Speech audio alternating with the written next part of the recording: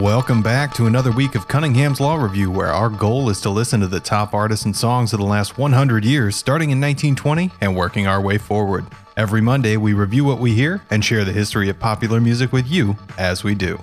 I'm Richie, and you're listening to Side A, episode 1923-5, which, believe it or not, is our final episode for 1923. We'll be saying goodbye to the year with three familiar names in Al Jolson, Paul Whiteman, and Eddie Cantor.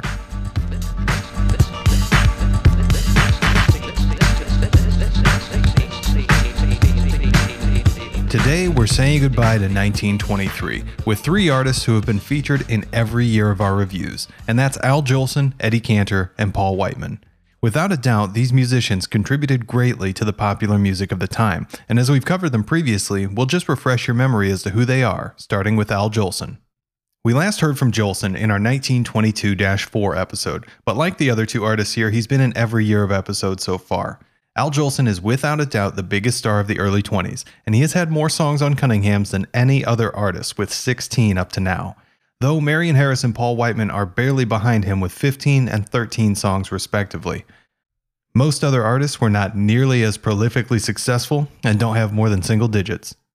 One thing that we've always brought up when we talked about Al Jolson is that he performed fairly often in blackface.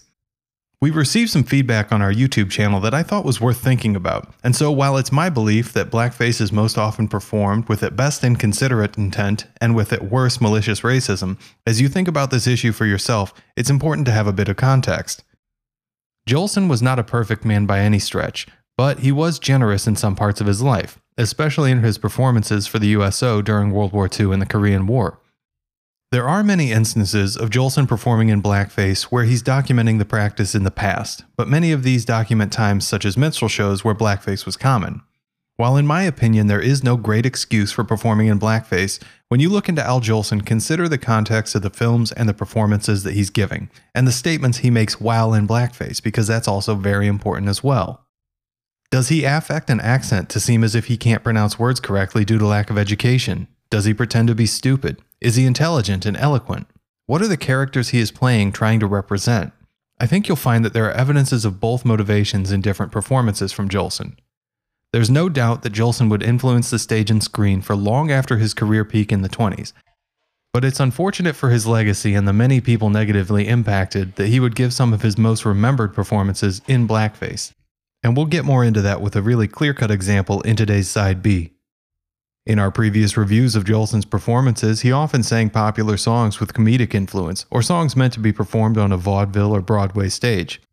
Despite being one of the biggest selling artists of each of the years that we reviewed, Jolson's work continues to be reviewed poorly due to both a lack of innovation and a lack of authenticity in recorded music, earning a 12 average in 1922.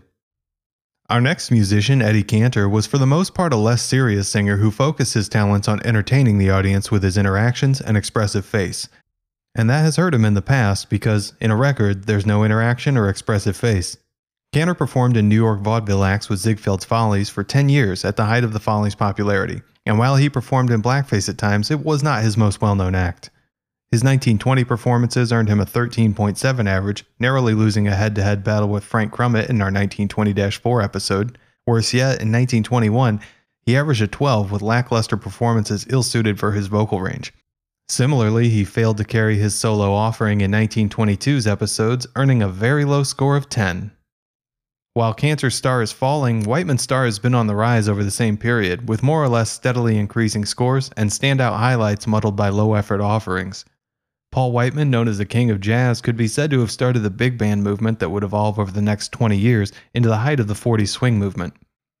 His average score of 16 for our 1920 review was one of the higher average totals for performers with multiple songs, but in 21 he improved to an average of 16.75, where he really started to show his stuff in Song of India. Whiteman was a classically trained orchestra leader prior to his jazz career, and his performances and song choices often reflect that and can be very well composed and arranged in his hands. Whiteman was one of the first mainstream performers to popularize jazz as we know it today, but likely he benefited from the lack of competition from black composers, who were not able to find work easily in the entertainment industry due to racism, but who were performing inventive jazz tunes that were imitated by other bands. Whiteman in particular is more successful at adapting the sound and styles of King Oliver, W.C. Handy, and Jelly Roll Morton, and synthesizes it into his big band style to better than average effect. So let's stop talking about the music and let's start listening. For those of you listening to the podcast through Spotify, there's a version of the episode available to you which includes all of the music as a part of the podcast, so you'll only have to press play once and everything including the music will play on its own. The episodes with built-in music are limited to Spotify, so if you're listening to this episode through a different service or on YouTube and still want to listen along to the music, a playlist of what we're listening to today is on Spotify and is called Cunningham's Law Review 1923-5. You don't need a paid account to access that playlist. You can also find a link to this episode on the Cunningham's Law Review subreddit at reddit.com/r/Cunningham's Law Review. We want to know what you think about our reviews and the music we're hearing, so make sure to join us on the subreddit, leave us an Anchor voicemail, or follow us on Twitter at Cunning Review. That's all for Side A of episode 1923-5. We'll see you for the reviews after the songs on Side B.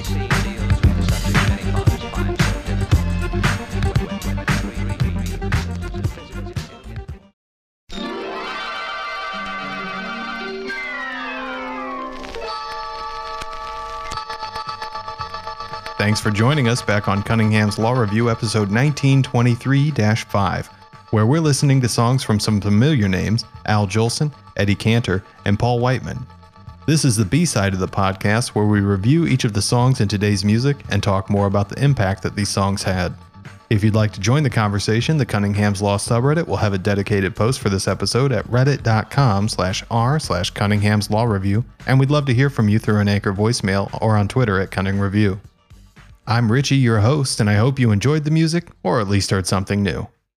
Let's take our first look of the day at Al Jolson's Lost a Wonderful Girl. As a reminder, our copyrighted MICA system features 5 categories of 1 to 5 points each: mastery, innovation, catchiness, authenticity, and artistic statement. The lowest score is a 5 because some music is better than none, and the top score possible for a song is 25. So our first song of the day from Al Jolson generally follows his same formula of singing expressive but hammy and melodramatic songs about either current, lost, or dreamed of love. In this song, the love is lost, or at least in the process of being lost, and Jolson is speaking to a classifieds editor about placing an ad in the paper to let people know that he's lost her and he's looking for her. That's at least a clever device, but the song falls victim to Jolson sticking with his successful style and isn't able to offer much to challenge the singer's voice. And to be clear, Jolson does have a special voice. In 1927's film The Jazz Singer, his version of the Kol Nidre is probably my favorite piece of his, and it shows how when he takes his art form more seriously, how effectively he can convey emotion.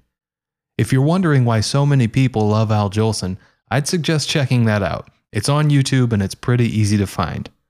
For this song, however, mastery is a 3, innovation a 2, catchiness a 3, authenticity a 3, and artistic statement as well, for a total score of 14 out of 25.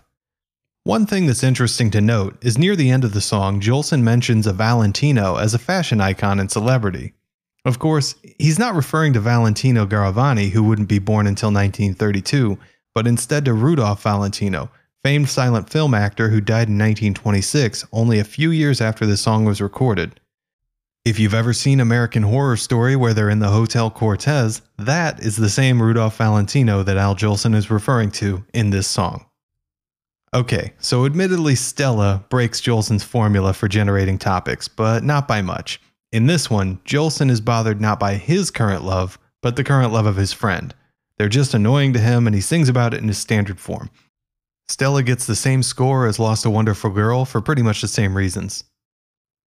In Who Cares, it's interesting because it almost sounds as if it was meant to be a Marian Harris song where there's more focus on the rhythm of the lyrics interacting with the music.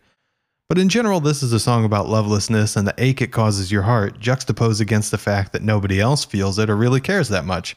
It's a lament that's a bit more complex than Jolson's usual material, but not by a tremendous amount, and so it again receives a 14 out of 25. Jolson's last song of the day is Morning Will Come. And this is actually a song where Jolson is credited with writing it, and he's even featured on the sheet music by name. This year marks Jolson's height of popularity, and it was pretty common with really big artists back in the sheet music days to have them listed as co-writers, because it helped sell copies of the sheet music. So while the writing and arrangement of the song is vastly more interesting than Jolson's usual work, we can't exclusively credit him for that without going back in time to see if he made real contributions.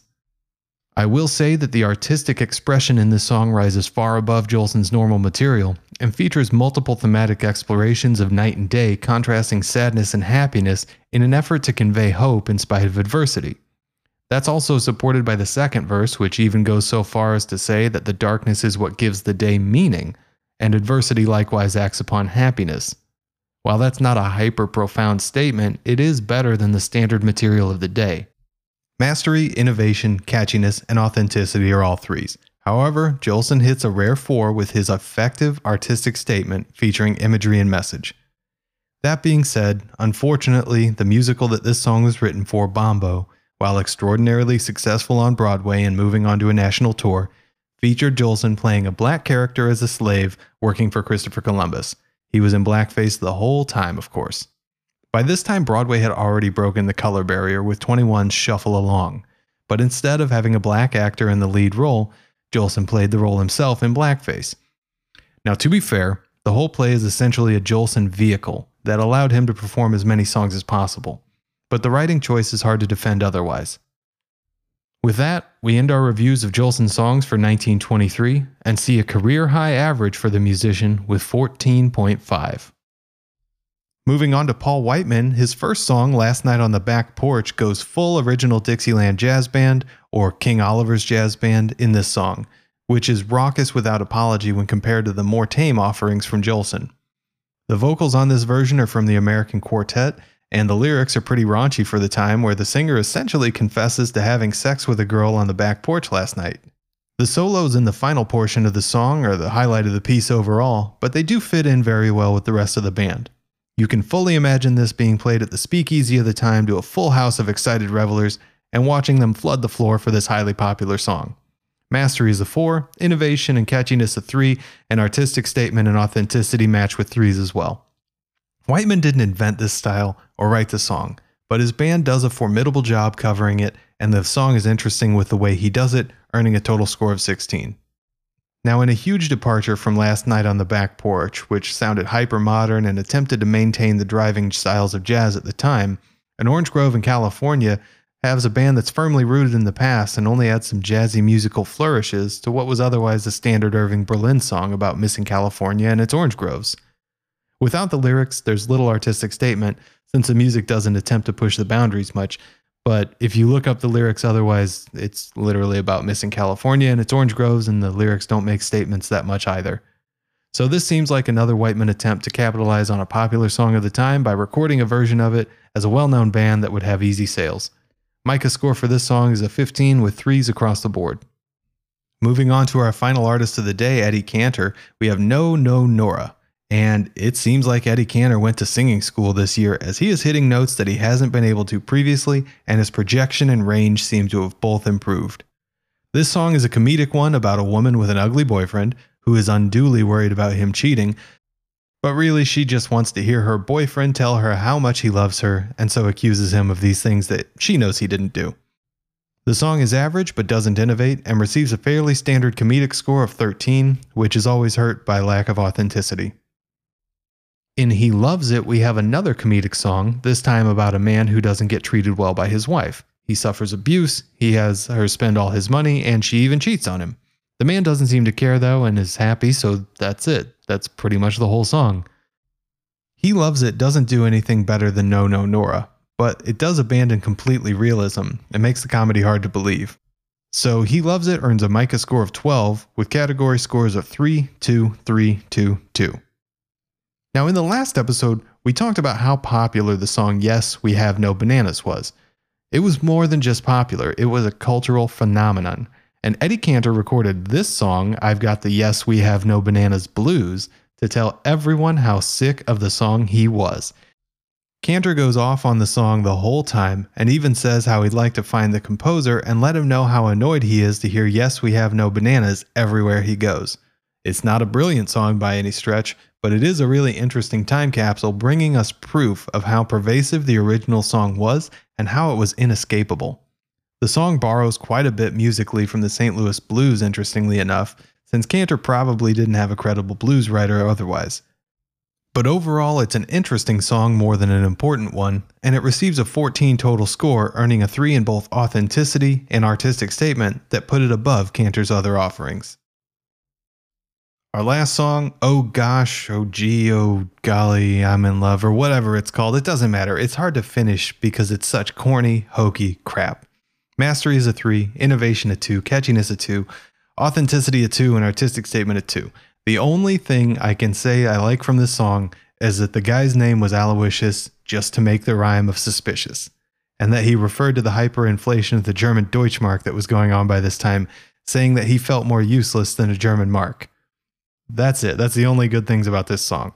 So total score of 11 for an average of 12.5 for Eddie Cantor in 1923 and the last song of the week. And with that, we can say goodbye to 1923. And next week, I can look forward to one of the most highly rated songs of the show as we focus on just one single song that made an immeasurable impact on music. You'll have to tune in to see which one that is, but history buffs can guess. Whether or not you agree with us, we want to know what you think, because Cunningham's Law states that the best way to learn something on the internet isn't to ask a question, but to post the wrong answer somewhere. So make sure to find the Cunningham's Law subreddit, where we have a dedicated post for this episode at reddit.com/r/Cunningham's Law Review. We'd love to hear from you through an Anchor voicemail or on Twitter @CunningReview. If you leave us an Anchor voicemail that we end up using on the show, we'll review an album of your choice in a special episode, even if it's your own band's. If you like what we're doing here, leave us a review on your favorite podcasting service and follow the podcast everywhere you can. And if you don't like it, definitely don't mention that to anybody. Until next time, I've been your host Richie, and you've been listening to Cunningham's Law Review. Our theme music is A Difficult Subject by The Insider, and nobody else works here.